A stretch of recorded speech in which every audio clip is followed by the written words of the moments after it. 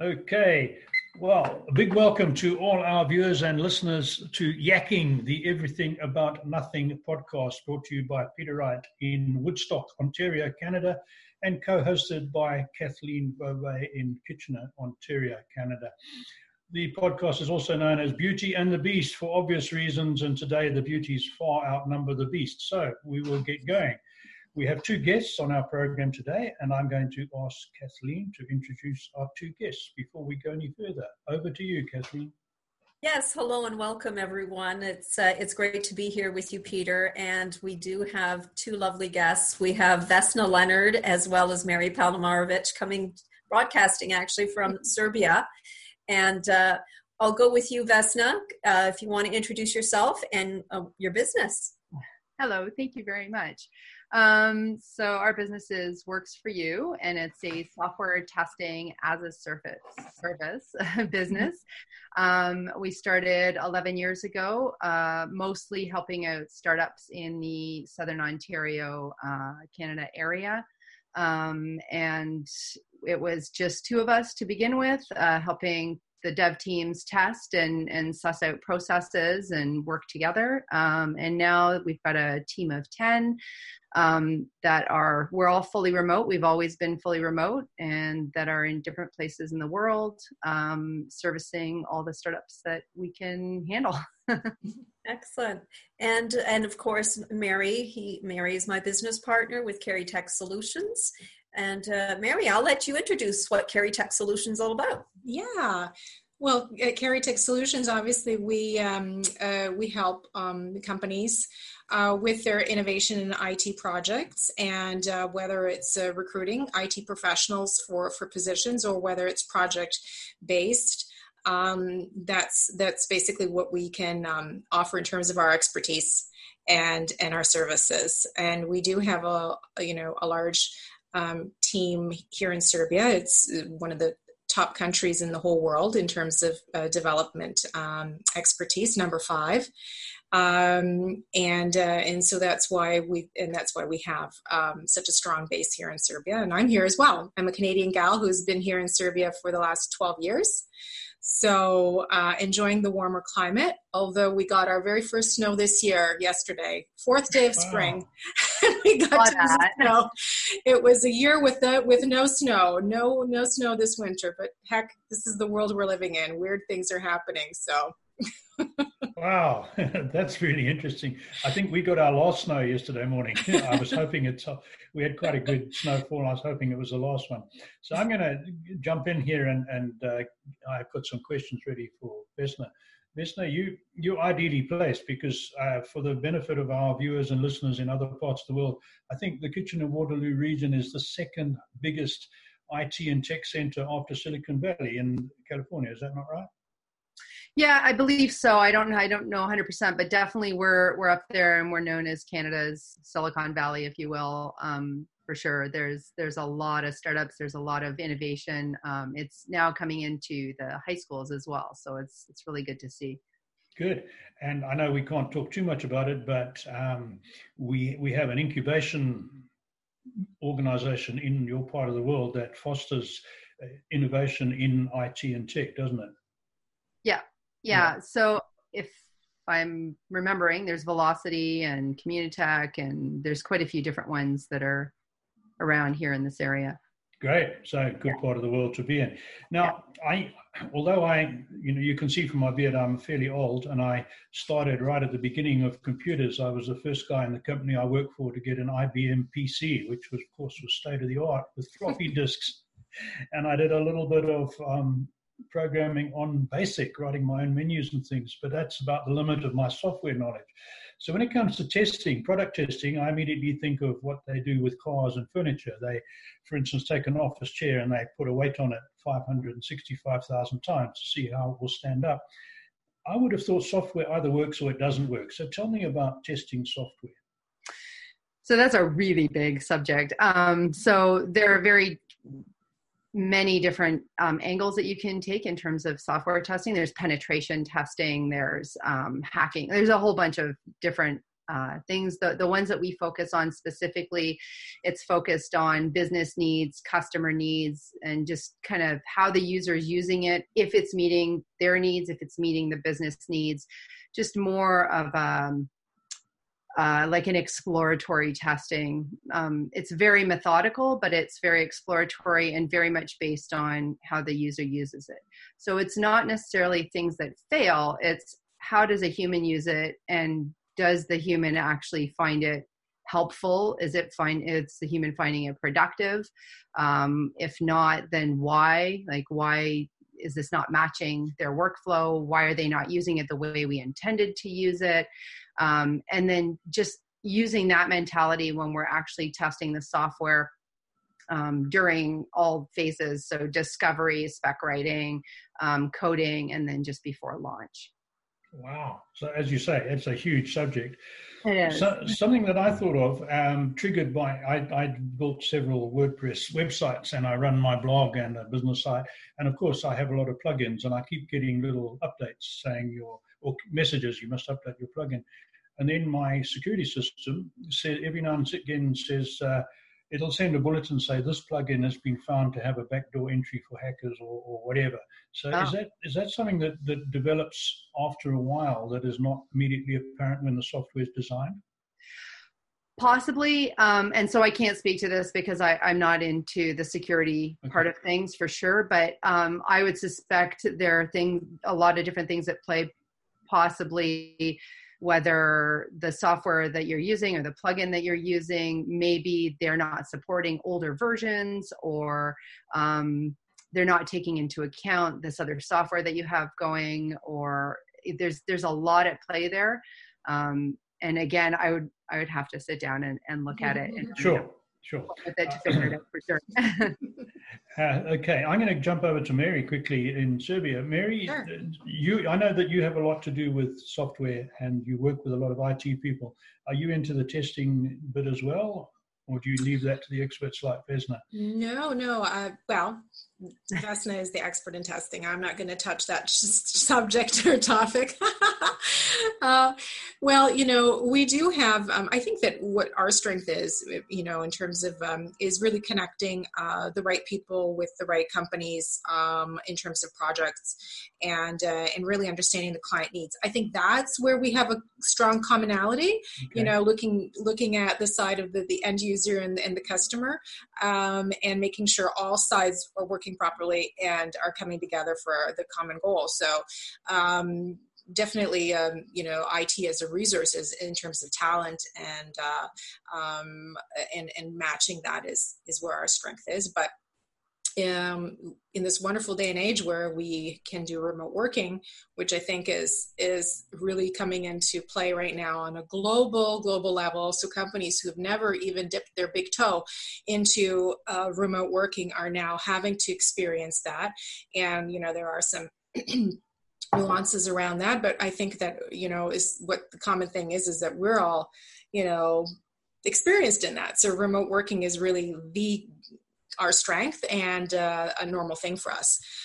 So that's, for us, it's business as usual, I think, in terms of what's going on now, but for many, it's a new subject. Yeah. Thanks, Mary. Vesna, back to you. Are you finding it business as usual with all this shutdown and all the scare about Corona, or are you finding it's opening new opportunities for you? For right now, it's I think a little bit early to tell. For us, it's business as usual currently.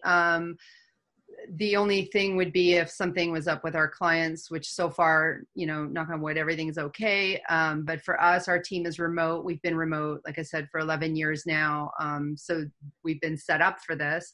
I would love to help our clients, but also anyone else who needs help kind of getting set up remotely. But I think it's been exciting to see, as Mary said, to see people who've never done this before kind of start to dabble in it and watch it unfold. It's something I've been talking about for years, so it's really great to kind of see that. Oh yeah, it's something that I'm really interested in too, because I see it's one of the huge advantages for looking after the environment. If we can prevent millions of people driving 50, 60 kilometers down the highway every morning and having hundreds of thousands of acres under tarmac, it's got to be good for the world, you know. Yeah. So, but that's another story for another topic. So I'm going to go to Kathleen. Yeah. Kathleen, you've got we're talking remote working, so let's bring you in. When we were doing a video the other day about tips for remote working, you had one in particular about routine. Do you want to spend a minute or two talking about that? Right. And for a lot of people who are not used to working at home, we are, because we've been doing it for many years. Mm-hmm. But for those that, are so used to getting up in the morning and going to the office, it requires a different mindset altogether because you're home. So my tip is, if anybody works from home, is to treat it as though you are getting up in the morning to go to the office. Spruce yourself up like you would normally do, and just get yourself into a routine. So you eat breakfast at a certain hour, you begin work at a certain hour, you take breaks at certain hours. And you'd be amazed how productive that you can be just by doing that. Is just to fall into a new pattern, but keep to that pattern. And it would enhance productivity, is what I would say, Peter.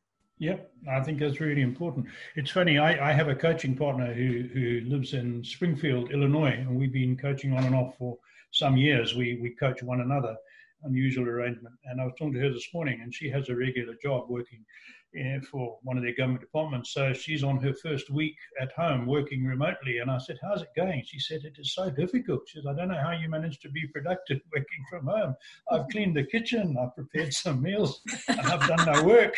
So I thought, yeah, exactly what Kathleen was saying. Just looking ahead with what we know about the effects of the coronavirus, how do you see the effects, assuming a lot of people will stay as remote workers for time to come? Do you see a big impact on your business, say, in 6 months or a year? Do you think it's going to change a lot? I don't know. Possibly. I mean, possibly there's going to be more remote workers that will fill positions, but also there will be more opportunities, I think, because people are more open to it.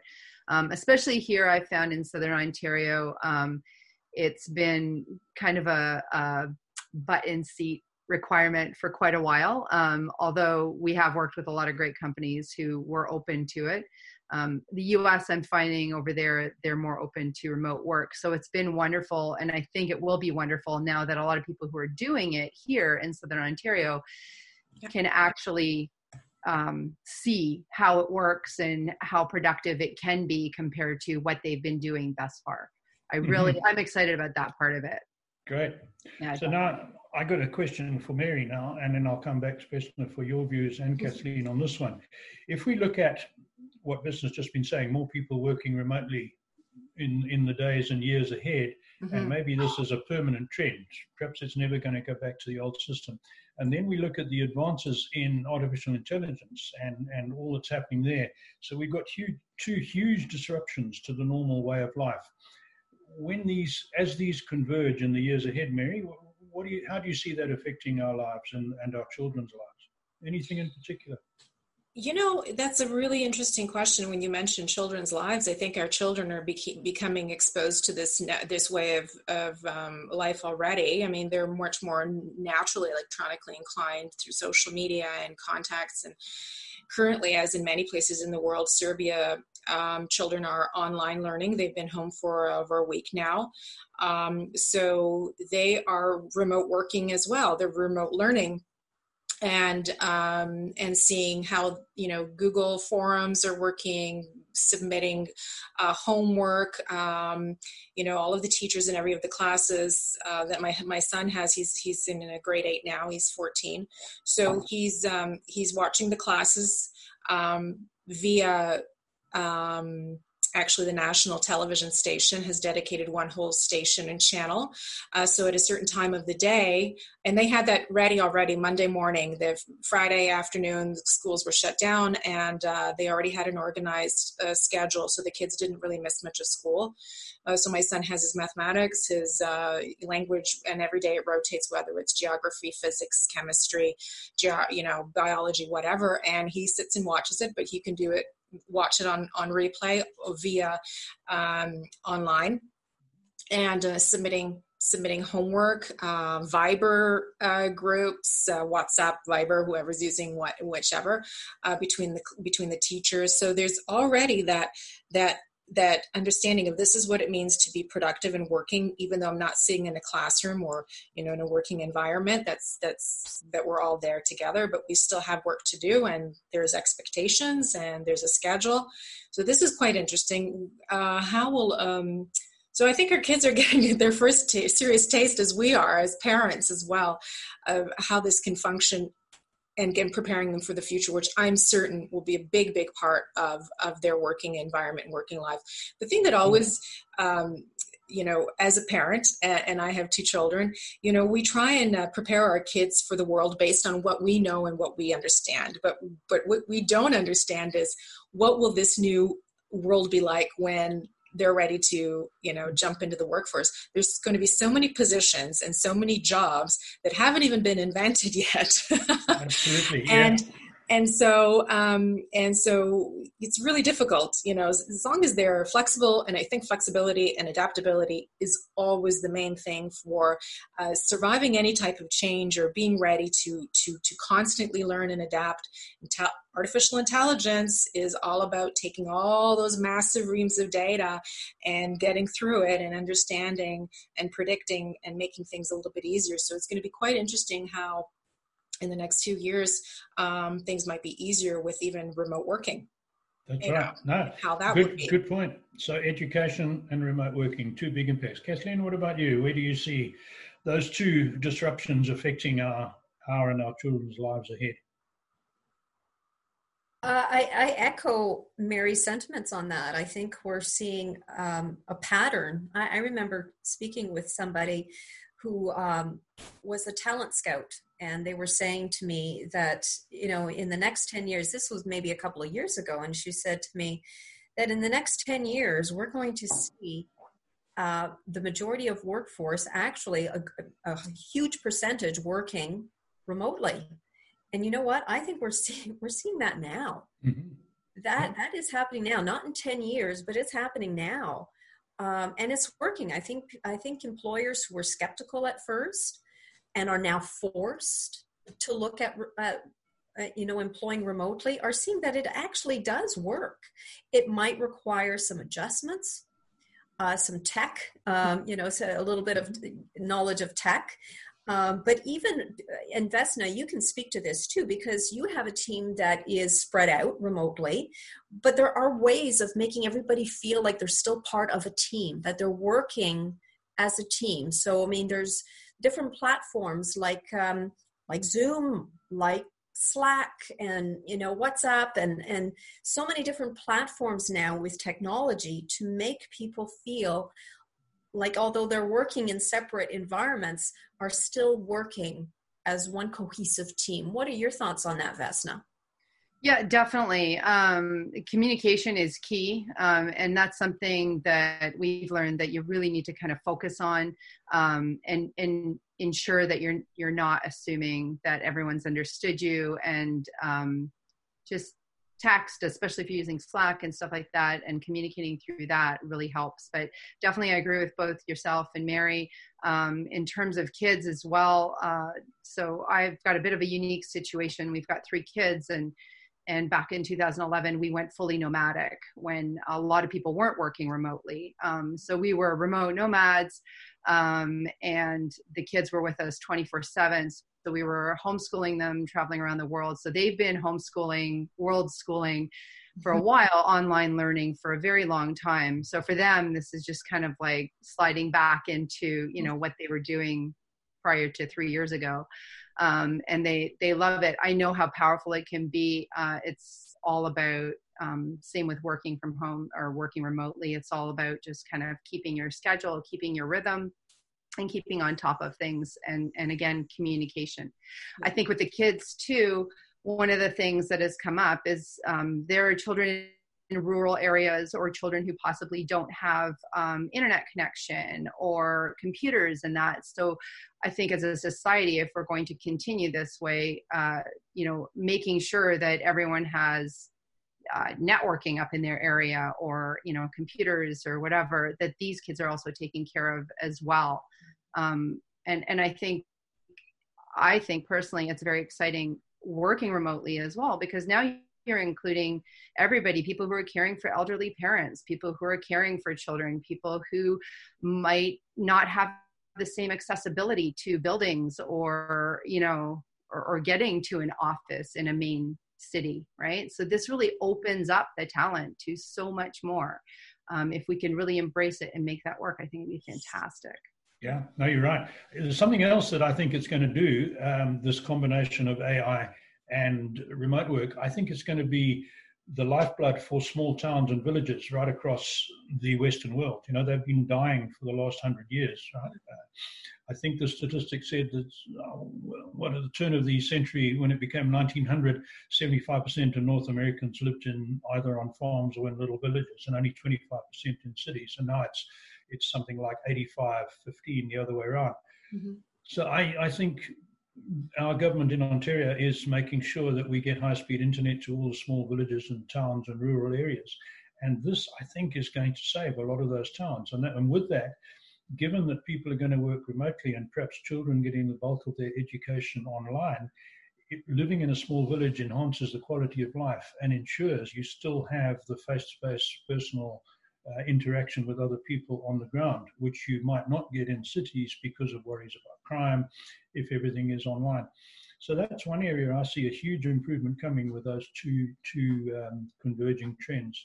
And another one, if I jump in quickly, the nature of work is changing, as we know, and we're talking about IT and people working creatively and coding and this sort of thing. I think it's going to increase the demand for people with trades, because I don't care how good AI gets. If Mrs. Smith on the 16th floor of an apartment building needs her toilet unblocked at 2 o'clock in the morning, I don't see a robot or a computer program doing that. So, I give the example of my son who works remotely for an insurance company and has been for 6 years. I said, what are you going to tell your kids to study? He said, well, if they're not that good with maths and science, I'm going to tell them to be a plumber or an electrician, because there will always be a demand and an increasing demand. So I think we're going to get two levels of work that's really popular, the people who can use computers and the people who can use tools. And the people who can only stand on a factory floor, sadly, are going to be replaced by robots and AI. So that's my take on that one. But when we have another program, I'd really like to talk about the benefits to the environment of remote work and IT. So we're running on 22 minutes. We still have a little bit of time here. Vesna, quick one, developments in software, or Mary could perhaps chime in after you've answered this one. Big changes in apps that we use on the phone. Do you see anything coming there? Anything new? Yeah, possibly. I don't know anything specifically, but I would imagine that just more of this, collaborative apps and things like that to help people even on the go on their phones, if they're not right in front of their computer at the time, once we're allowed to go out, is I think stuff like that would be perfect. Getting apps in place like that would really, really help everyone connect and be more open. Slack is great, but then, to try and make it easier for everyone to connect and to get together on the fly and things like that would be fantastic to see coming in. Yeah. Good. Mary, what have you got on that? Any ideas there? Well, there's always room for improvements, right? And, there are great platforms and tools, for project management, for communicative collaborations. And it's just a matter of, as a company, picking the one that fits your needs, and multiple tools. Communication is so super, especially if you're working with multiple, cross-cultural communication, and setting up a community, a company culture is more difficult, right? And that's really important. So there has to be a company culture and a way of doing things and expectations, and just, that's super important. But with apps, anything that can make it easier and more reliable, let's just say clearer, more reliable connections, where, the internet is always a big thing. That's every remote worker's nightmare is, in the middle of a communication or a call and your internet goes down or whatever. So, that's the one frustration we all have and the one worry we always have. Yeah. Anything that can improve the reliability, the efficiency of all those communication platforms would be, that's what it's all about. And you know what, I would just add very quickly that in moments of crisis, often that's when new ideas are spawned. Sure. It's really an innovation. So I'm sure we are going to see a lot more people becoming more creative in how we communicate and how we do things. And we're probably going to see more software development. Absolutely. I can see it. Yeah, that's good, Kathleen. Yeah, I mean, look what came out of the Second World War. Everything from jet engines to the very early computers, right? Mechanical computers. That all came out of the decoding machines that they had in the war. So, yeah, and lots more that we... A quick one. I know none of you are hardware developers. Any ideas on what we're going to see in new hardware? I'll throw one in. I believe one of the big limiting factors on phones is the small screen. I know our screens are way bigger than the early phones we used to have, but these are now getting cumbersome to carry around, right? So what about holographic projection so you don't need a screen? Do you think we're going to see that in our lifetimes? I've seen a few different things, projections onto arms and folding, the folding screens they're coming out, and I don't know how viable they are, but yeah, that would be really interesting actually, because the phones have just kind of been the same nonstop, and I think even just for people who have different accessibility needs, just having something different than a phone would be fantastic. I don't know what that would look like. But yeah, that would be very exciting. Because my understanding is if you didn't need a screen that big, the phone could be a fraction of that size. The battery would be the next biggest thing, right? The actual hardware to run the phone is really small. No, I just wondered if you had any ideas on that. And then, of course, we're looking at this whole autonomous car story as well, and the electric vehicles and self-driving. There's another brand new game. We're not that far off 30 minutes. So I'm going to go around the three of you, and we'll start with Vesna. Do you just want to take a quick minute and tell any people who would like to get hold of you contact you for using your services, how they can contact you? Yes, thank you. They can find me on LinkedIn. So Vesna Leonard, Vesna, and Leonard, I'm the only one. So that's the best kind of place. You can also email me if you want at Vesna@worksforyou.com, and that's WRX 4YOU.com. That would probably be the best way to reach me. Great. And then who's going to talk on behalf of Caritech? Mary, do you want to give a contact for Caritech? Sure. I mean, our website is caritechsolutions.com, and it's email Mary at caritechsolutions.com or Kathleen at caritechsolutions.com. Kary, Kary. That's great. And anyone who wants to get hold of me we're always looking for interesting people to interview for our podcast. So peterwrightsblog.com, and there's a whole lot of contact details on there, phone numbers and emails. And you'll find us on Facebook, YouTube, and various other places. So something that we've got a minute, and I'm going to pick Vesna's brains again here, because you said something that really caught my attention way back. You said you went nomadic, remote nomadic, and you gave your kids a world education. Just take a minute and tell us a little bit about that experience.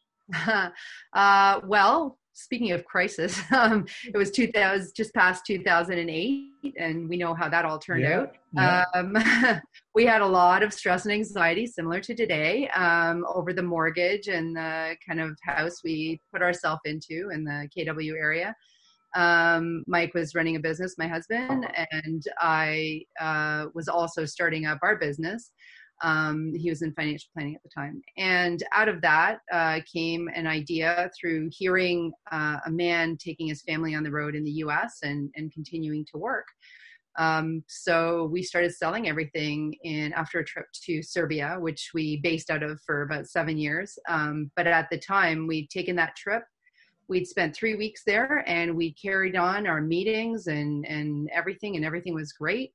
Came home, sold everything, got rid of the house, got rid of the mortgage, sold absolutely everything we owned, stuck 3 young kids in a tent trailer and hit the road. And never looked back. That's amazing. I'm sure your children will treasure that experience. I think Kathleen has to go. She has something she's got to attend to. So we're going to wrap it up for today. So thank you very much for being on, all of you. And until next time, that's it from the Yakking Everything About Nothing show. Thanks a lot. Thank you very much. Bye. Bye.